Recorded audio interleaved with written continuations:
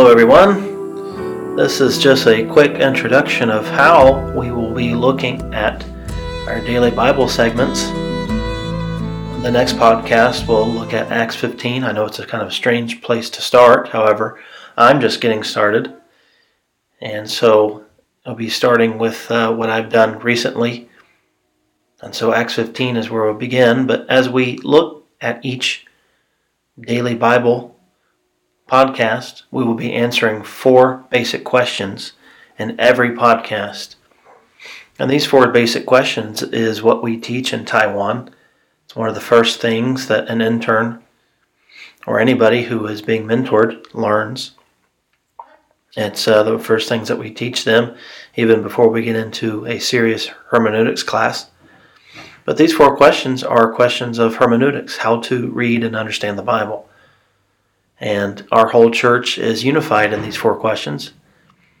When I preach, I even use these 4 questions as a sermon outline.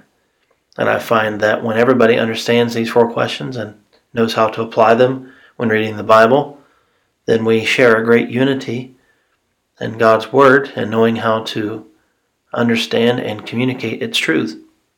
And so the first question when looking at any passage in the Bible is a question of its background. And the background, we must understand that God gave us His Word in a certain time of history. And so the passage is surrounded by things that actually happened in a certain time in a culture that will forever never be changed. The languages that God gave us, His Word, are now considered dead languages. And so words meant things back then. Living languages like English, what we use today, words and definitions can change. But in dead languages, those definitions are forever, will hold the same meaning. And so we should understand a little bit about the background, its history, but not just historical happenings, also the literary background. And so in Acts 15, for example, when we begin, we should understand a little bit of Acts 14 and Acts 16 and just have a general understanding of where our passage is in the story of the whole Bible. The second question is a question of what we learn about God, or the theological question. And so we want to consider, what does the passage teach us about God? What does it say directly about God? Perhaps it's telling us that God is kind or that God is good. But not everything you learn about God is directly stated. It could be a deduction. It could be an observation. It could be several chapters summarized in the passage that you're about to read. And so what can you learn about God? What do you learn about His will or about His character? The third question is, how does it all point to Jesus?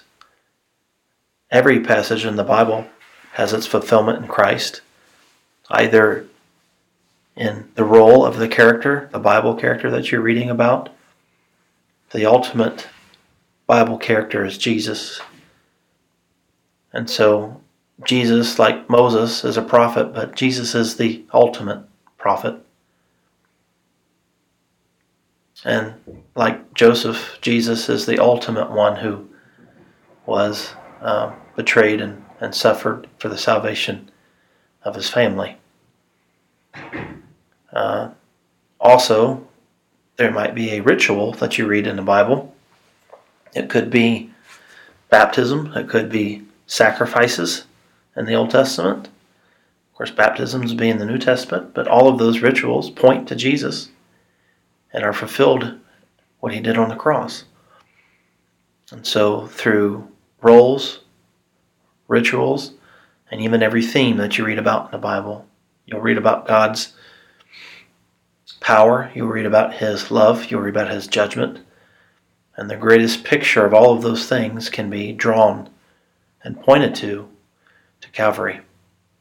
So how does it all point to Jesus? That's the third question. The fourth question is very personal.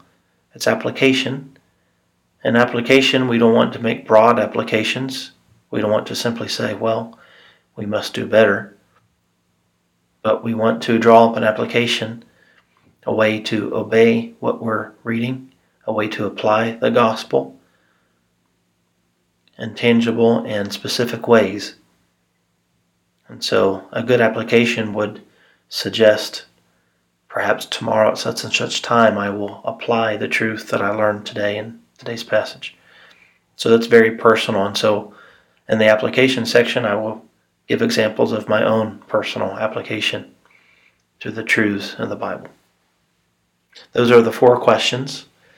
And so if you would like to email me at walzinchina@gmail.com and have a question about any of the passages that we read, you're welcome to send me your questions, and perhaps we can deal with some of them in a podcast. Thank you, and thank you for listening.